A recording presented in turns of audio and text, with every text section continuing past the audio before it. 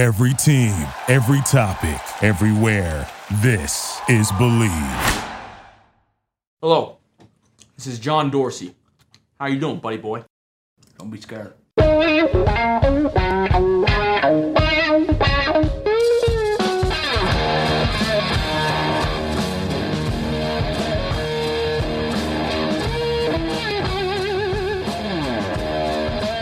What's better than this?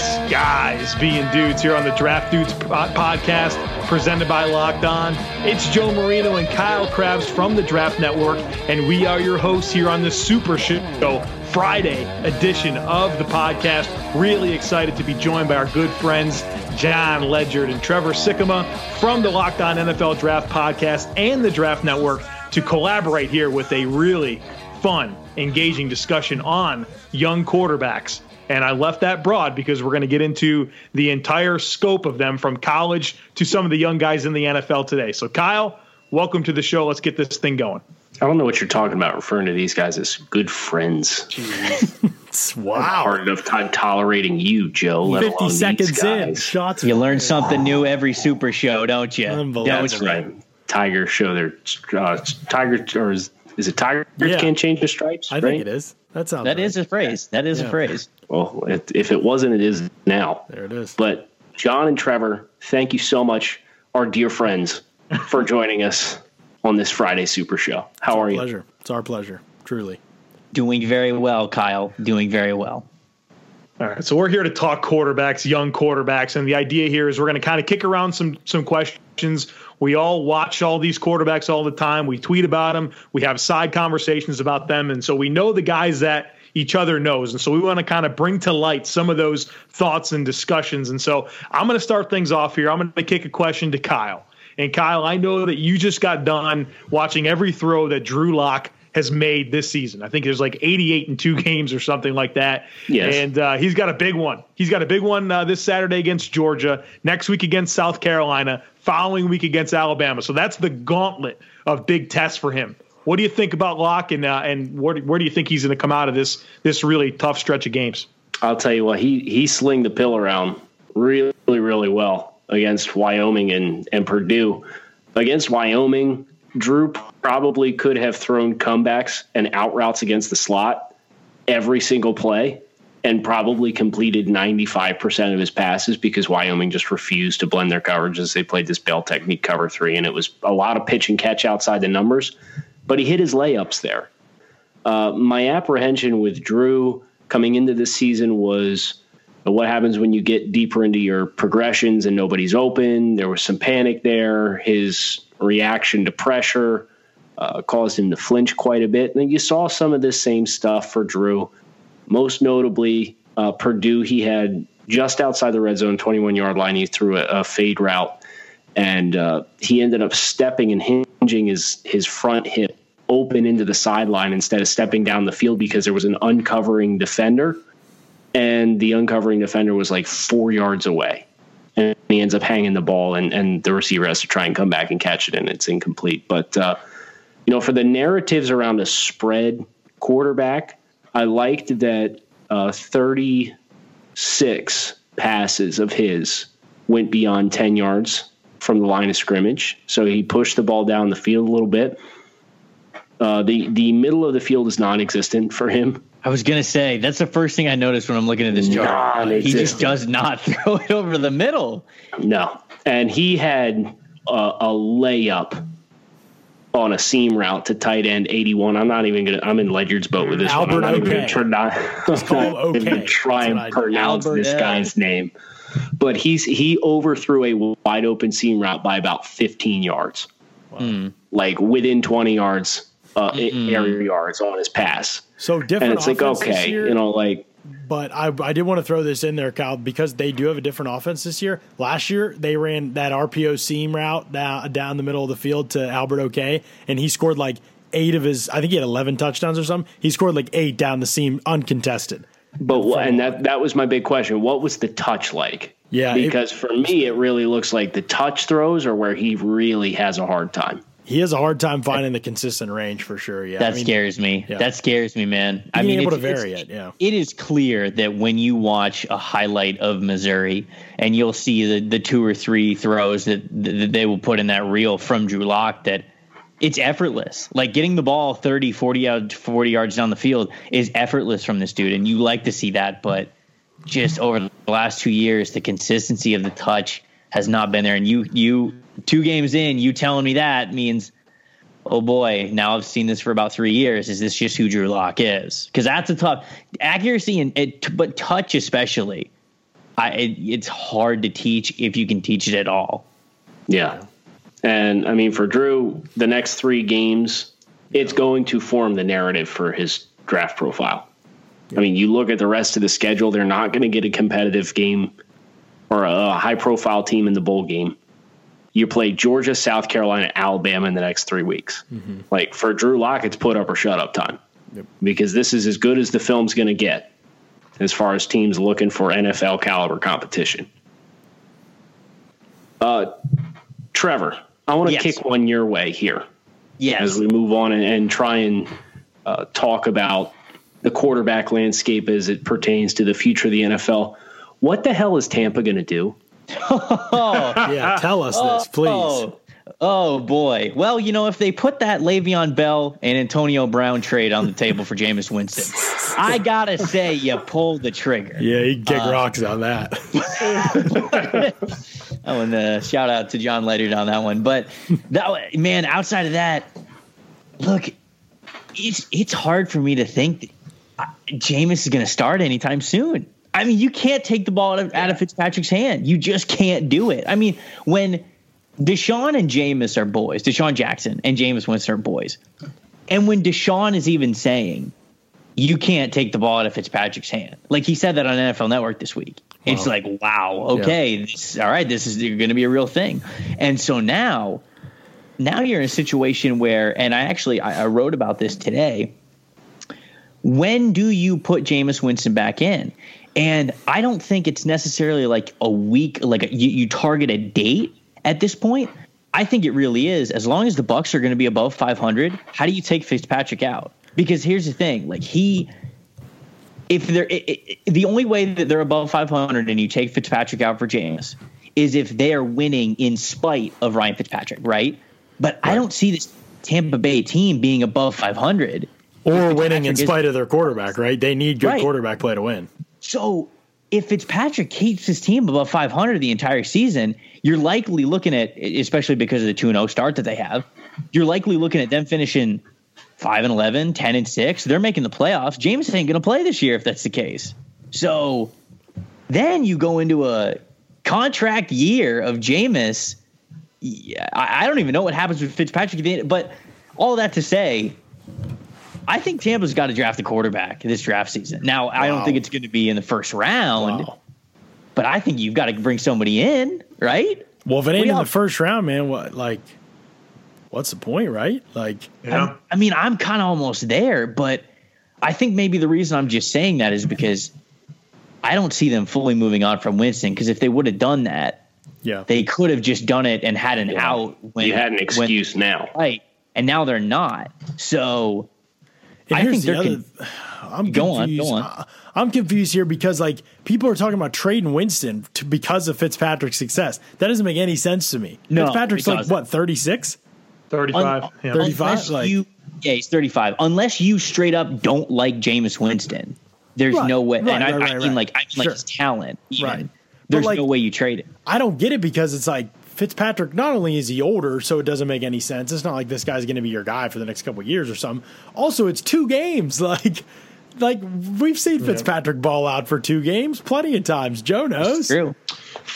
2011 Buffalo Bills 5-1 with Ryan Fitzpatrick. Yeah. You know what they finished? 7-9. And what didn't they give him the big contract right around that point? Yeah. Buddy Nix gave him the big deal. Yep.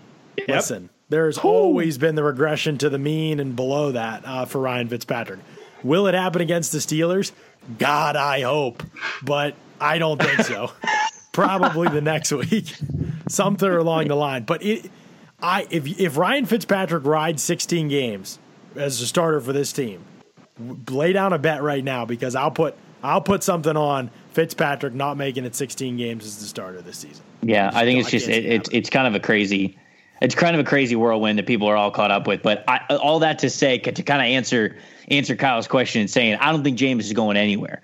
I don't know how many games he plays for Tampa this year, but I certainly think that week 1 in 2018, he's going to be Tampa's starting quarterback, at least, barring something absolutely crazy happening. John, I wanted to ask you, how about Patty Mahomes? Talk to me about it. Yeah, okay. So first, I was going to bring this up. From one MVP candidate to the other, Ryan Fitzpatrick to Patrick Mahomes. There it is. Wow. Sentences we weren't sure we'd be saying when week 2 finished, but here we are. I think that for you, and I'm just guessing, Patrick Mahomes being your QB3 is going to end up, because of you and who you are, Trevor, and your brand, him being QB3 for you may be the biggest regret. Not and because you liked him still too. You had a high grade on him still. But he's the type of player you would love to throw in people's faces that he was your QB1, right? It hurts, John. It hurts. I mean, it really does. Your brand to a T. He just made so many questionable decisions in college. I know. And Cal and Jonah, they were lower than us on him. And Patrick Mahomes' situation, if we didn't already have enough examples around the league, and I think we absolutely do, is such an indication of how important the landing spot is for a player. And I don't say this to take away from Mahomes. If you say this on social media, Chiefs fans are like, oh, you don't think he's good? No, I thought he was good coming out. Like, I liked him. He was an early second-round grade for me. I think he was in my top 30. Like, he was, Sam Darnold type of range for me, and I don't add value for quarterbacks. So absolutely I would have traded up for him, if I had the right fit. I thought, honestly, if you wanted an offense like Kansas City's, I said this on the podcast, if you want an offense like Kansas City, as much as I love Deshaun Watson, I would have taken Patrick Mahomes over every other quarterback because he had that type of ability. And if you believed in his ability to get better, his work ethic, his mental aptitude, all that kind of stuff, that was the ticket to me, I think. When I started seeing his interviews and watching him,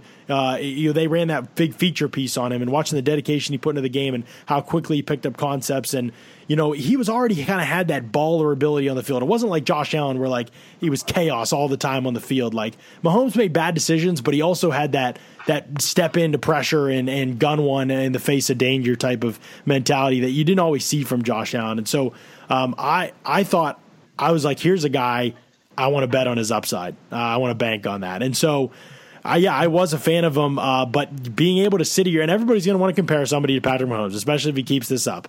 Everybody's going to want to compare somebody to him, but here's the reality. Patrick Mahomes got to sit here as a first-round quarterback. He was traded up for by what were the Chiefs picking? 26th that year, one of the best teams in the NFL. One of the best coaches, even though if you think Andy Reid chokes in the playoffs, he's a great coach schematically. He definitely knows what he's doing. He's made players on the offensive side of the ball better for years and years and years. And he landed in that type of a situation with those type of skill players, with a team with that type of a culture and stability and all that stuff. So if you don't think that's made a huge difference, man, you're crazy. Like, that's made a huge difference in Patrick Mahomes' evaluation. So I am still a big fan of what – I mean, I've always been a big fan. I mean, I had to come around to him during the draft process for sure, but I think big things are happening in Kansas City with him for sure. There will be some regression statistically, but he made enough throws already to me that I've been like, okay, I know it's a 2-game sample size, and I know he played the one at the end of last season, but I'm pretty much a believer on Patty Mahomes for sure.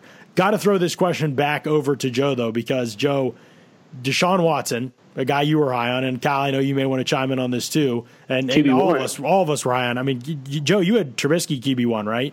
I did, yeah. Okay, so Deshaun Watson opens the season, some ups and downs, some struggles here and there. Mitch Trubisky opens the season 1-1. I mean, I don't know. I don't know how much you've seen. How much have you seen of Trubisky and Watson? And I know it's just too small of a sample size maybe to go off with Mahomes. We've seen more of Trubisky and Watson now at this point on the field. What's your thoughts on where they're at right now, and how do you compare where they're at to your pre-draft stuff? And are there regrets? Are there what has to improve moving forward to get these guys? Because Watson was so great last year, but we knew there was going to be some regression. And this year it's been very up and down, 2 games in. So just curious as to your thoughts on where those 2 guys are at. the guy that I've watched both of Trubisky's games. I haven't seen any of Watson yet this year, so I'm going to kind of focus my answer on Trubisky.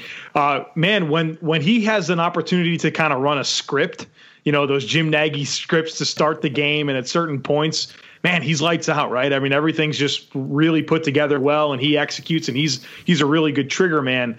It seems like the consistency is just not there right now yet, and I'm not having any regrets, to be honest with you. I think I'm very encouraged with his growth, but I think some of the stuff with the Bears just got out of hand this offseason with, obviously a terrific offseason, adding Taylor Gabriel and Trey Burton and Allen Robinson and some great draft picks and Roquan Smith and James Daniels and a lot of stuff specifically to improve the infrastructure around Trubisky, as well as, obviously the coaching staff was a big deal for all that to be in place. But, I'm not going to take a shot at Kyle, but I'm going to do it. Kyle kind of came out and thought Trubisky's going to throw for 4,000 yards this year, which is really unheard of when you think about the Chicago Bears and the history of that quarterback position. And, I just feel like sometimes we underestimate how big of a deal it is to acclimate to the NFL, especially for Trubisky, who was a one-year starter at North Carolina and Larry Fedora's spread offense. It was a huge transition. And so I like that he's getting to play, like even last year with that horrible team around him. I love that he had an opportunity to kind of play through it. And that's kind of my silver lining with Josh Allen, like play through it, see the looks, understand the speed of the game, and get more comfortable. And I think you've seen some growth from Trubisky, but look, he's not a finished product right now. It's going to take some more time, but I love the fit. I love what Nagy's going to do there. It's just like, hey, when it's not scripted and you've got to read one and rip it, I need to see the consistency there. It's not there yet, but I'm still, look, I have no regrets right now yet on Mitch Trubisky. All right. So I got the floor is mine here. I want to go back to John on this one. Oh boy. I know that you spent some time in the Josh Allen film, ripping him apart, rightfully so. And so, look, I think you and I kind of came away with similar takeaways from studying his tape. Well, he's the same guy we saw at Wyoming. Yeah. And, I listened to your spot on WGR, and I thought you did a really good job kind of talking about how the Earhart-Perkins system is really doing a good job of taking advantage of really underwhelming personnel because the scheme will get these guys open. Mm-hmm. All right, so you saw a sample size. You've kind of convinced that even though it's a small sample size, we can learn something. Well, where are we going here, John? How concerned should Bills fans be? Because the reality is, if you take the fan goggles off, which I don't have any problems doing, sure, Josh Allen was literally the same guy we saw at Wyoming. Yeah. Is there hope? Yes, there's always going to be hope in the raw traits, I guess, from a fan's perspective. For our perspective, it's just we always knew those were there. So there's nothing new. We've kind of always known that he has this amazing arm strength and he can fit the ball in tight windows and he can make some wild throws. But consistency is everything at the quarterback position. I say it every single year with people who get caught up in these wild throw quarterbacks. Consistency. You can make a great throw down the field, and pick up 20 yards on first down. But the problem is every other first down, Josh Allen's, all you do have to do is blitz him. Send any type of pressure at him. Send delayed pressure. Anything like that. They blitzed Derwin all game because they knew Allen would never see it. He never did. Derwin legitimately could have had 5 sacks in that game. Allen never saw him, turtled up when he came by. Derwin overran a couple tackles. Honestly, if he throttled down, it would have been that kind of a day with a player who wasn't quite as juiced up. He could have been sacked that many times, and he already got sacked how many times in that game? So, it was taking a lot of losses that he shouldn't have, and people are going to want to move to the protection and move to skill players, I think. And I don't know. I'm not going to say those guys were great, but Josh Allen was the biggest issue on Sunday. For sure. Not even a question to me. I saw tons of examples where guys were open, and he made either catches way more difficult or didn't process simple route combinations. I tweeted out a bunch of those different examples. So I think with him, there's just a lot that needs work. And ideally, you would not want to play him. Ideally you wouldn't. But like you're saying, maybe for him it is beneficial to play through those type of things. He looked completely overwhelmed and frantic. There were a bunch of times where his eyes moved to an open receiver, and then he would move back to the other side of the field. He was looking, but he wasn't processing. And so to me, it just suggests the speed is too fast. Pressure came. big eyes, looking right at the pressure, was often, kind of duck and absorb it before it even came, not able to keep his eyes downfield, make a throw under duress that was going to be impressive. So it just seemed like everything was way too fast for him, way too out of control for him. And when the Chargers relaxed on that last drive and they rushed 3 and they dropped everybody and they tackled the middle of the field and the basic zone coverages, then he got more comfortable. But that's just not, when he led a touchdown drive. That's not realistic to like what an actual game is going to be like. Sure, late in the game you can put up some numbers on a late drive when the game's already decided, but like you got to do it when they're scheming for you, when they're coming after you, and that's the thing. I don't know if I saw that with Josh Allen yet. Yeah. So that's been probably a disappointing part for one game, but it is just one game. I don't want to make more out of it. I mean, Jared Goff was bad his whole rookie year, and we've seen a lot of quarterbacks kind of bounce back and overcome that. So. I think that he'll hopefully get better this season, but I mean, it didn't do anything to alleviate the concerns I already had that there's too many issues really to overcome at once for him to be good at least any time in the near future. And it's going to take a pretty immaculate coaching job, I think, to get him where he needs to be. So we'll see if that happens. Kyle, I got to lob one over to you. Go ahead, Trevor. No, I was going to ask you, what were you about to ask Kyle? Because I'm going to see if my question is better for Kyle, because I have one for Kyle too. Okay, well, I just wanted to... Popular guy, I love it. I just wanted to ask him about, Baker Mayfield's his guy, and so, I just wanted, you've seen some of Cleveland, and we're going to see him, or we saw him Thursday night, and, I just curious your thoughts on Baker Mayfield, and kind of, obviously I know from the preseason, I think personally he looked like he was ready, and Tyrod's been objectively bad through 2 weeks, and I know he threw the late touchdown to Callaway that will probably mean enough in recency bias to keep fans and coaches off his back, but he's not been good at all, and he's not pushed the ball down the field. He's been the same Tyrod that we've always seen. And so isn't it time, man? Can't this team win if they go to Baker? Hugh. Yes, Hugh. Come over here. Sit down. Look at me. Stop being a coward. That's what this all comes down to. Is we want to deflect. We want, we're the bus driver, right? The bus driver says, no yelling on the bus. And it's kind of what Hugh's doing right now, where he's kind of flexing for no reason. What is the motivation? That's a real good analogy. Yep. What is the reason to not put Baker Mayfield in other than,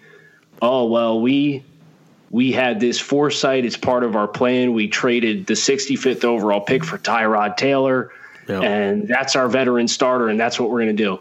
Yeah, what did you see anything from Baker in the preseason that would make you think that the only thing between him and his potential is playing time? Right? Yeah, I mean, it's right. Like he played well, mostly well. Yeah, there were absolutely some mistakes. But you saw the arm talent. You saw the throw that he hit to Callaway on the sideline in that preseason game where he's moving away from the line of scrimmage. Yeah. And generates a ton of heat on the ball, moving away from the line of scrimmage. You saw some spot throws. You saw him placing the ball for run after catch. You saw the mobility in the pocket and his ability to do that in the preseason. These were all strengths that he has. But he's got more of a big play mentality. He's fearless. Obviously, the guys love him, regardless of where he's been. People that have talked about Baker and his personality have raved about it. And the cruel irony here is Hugh Jackson is doing this with the intent of prolonging his career with the Browns, and it is going to be what ends it. Because this hapless, punchless offense that they have that's so conservative, I would rather watch paint dry with some very dynamic skill players with Njoku and Callaway and his speed and Jarvis Landry and the opportunities that they're giving for him to be more than just your 8-yard check down receiver, and actually letting him work up the field a little bit and play on the boundary. And he's done pretty good with it.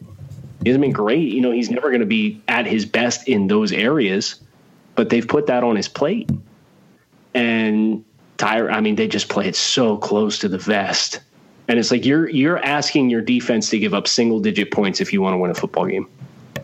That's their plan of attack right now. And the Browns are young. right? I mean, they're a relatively young team. So when you talk about having windows to win, which is the reality of basically every team that doesn't have Tom Brady or Aaron Rodgers as their quarterback, you would want things to time out to where like Baker will be ready, like truly ready in 2 or 3 years when your defense also has 2 or 3 years and your next 2 or 3 drafts are helping. And the guys that you have right now that are young will be quote unquote the vets on the team in 2-3 years. Then you're talking about a playoff run. Then you're talking about what could possibly be. And the longer you put Baker on the bench, and obviously we're just wasting time. Right. And I mean, we're 2 weeks in, so it's not like panic button. He was a giant idiot about this whole thing. I mean, if Baker ends up being the starter anytime between week 6 and week 10, I guess that's fine. He'll still get half the season going into the next one. But there's going to come a point to where it's like, hey, man, you drafted this guy in order to give yourself a window to win in 2 or 3 years. You've timed it up almost perfectly with some really young, good talent on your defense. Now it's up to you to actually make that happen. You have to open the window once you have the talent there, and that's as much of a coach's responsibility as sitting guys before they're ready. You have to be able to be conscious of that. And so I'm in full agreement with Kyle there. All right, so I am going to do speed round. I have my stopwatch here. Okay. You guys each, I'm going to go Joe, John, Trevor. Then Trevor, you're due for a second question. And then I'm going to put a bow on this thing after that. Okay. But I'm going to ask each one of you guys if there is a quarterback, and I'm going to stall here a little bit so you guys can think about it.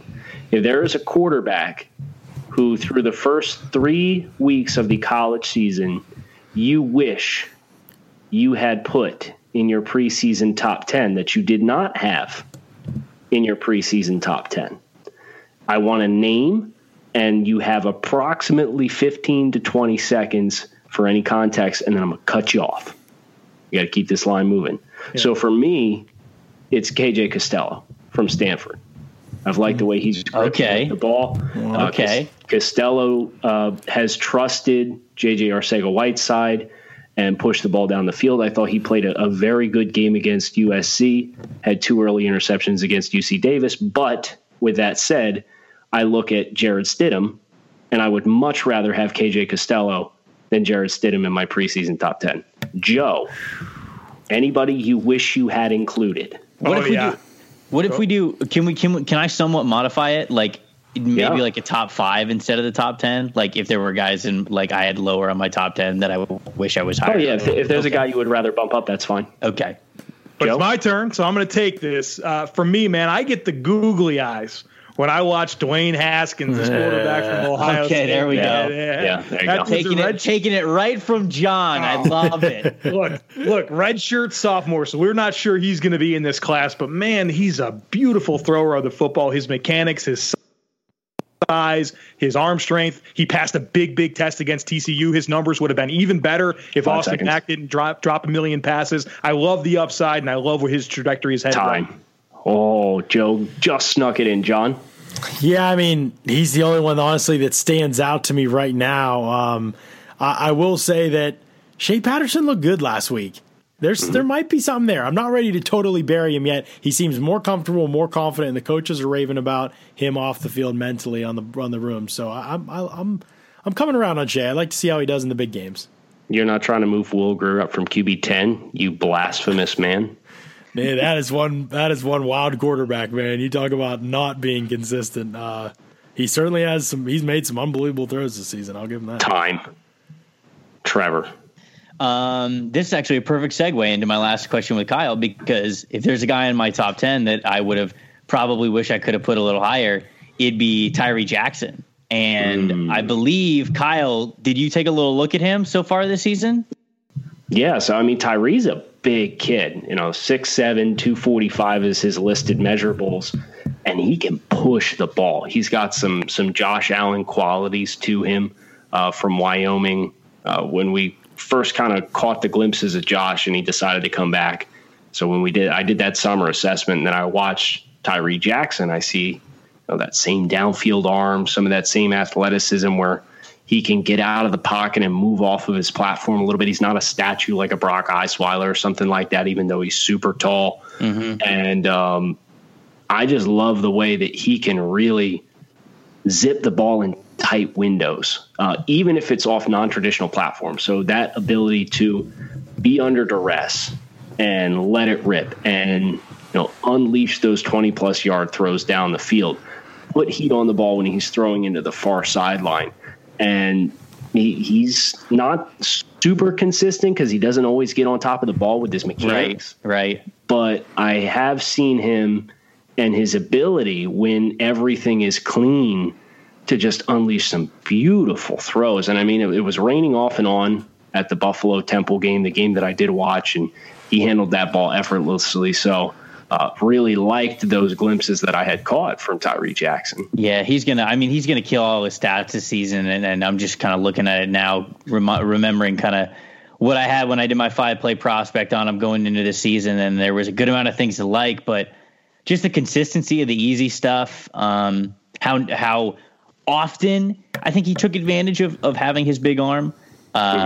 Was something that also was lacking last year, even though I knew he had it. He just seems to be a lot more comfortable this year. And if I look at a comfortable Tyree Jackson, even though he is pretty unorthodox about how he gets rid of the ball, there are guys that I would take his upside with that I have ranked ahead of him, or that I had ranked ahead of him going into the year. So that's why that's kind of a question and answer there for you. Yeah, no doubt. I mean, he is oozing with upside and potential for sure. And if you're looking for one of those, potential risers, and even if he doesn't rise, if you're looking for like a middle round developmental type quarterback, he's got everything that you would want to try and develop and mold if you can get him right with his muscle memory and his stuff between the ears. But that's going to go ahead and put a wrap on it for us here on the Draft Network Super Show. We always love the chances that we get to get all these guys together. Make sure you give love to every single person here. If you are listening for the first time or are relatively new, John and Trevor are the hosts of the Locked On NFL Draft podcast, which is our, I guess, brother pod. I know they usually call it sister pods, but we're all draft dudes here. You see what I did there? So that's pretty good. Our brother pod. Trevor's on Twitter at Tampa Bay Trade. John is Ledyard NFL Draft. Make sure you shoot them a follow if you do not already. My co-host Joe Marino is at the Joe Marino, and I am at Grinding the Tape.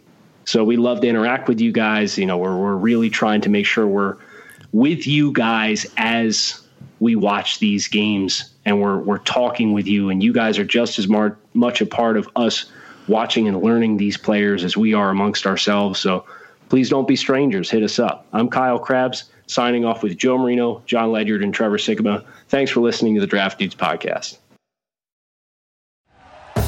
Thank you for listening to Believe. You can show support to your host by subscribing to the show and giving us a 5-star rating on your preferred platform. Check us out at Believe.com and search for BLEAV on YouTube.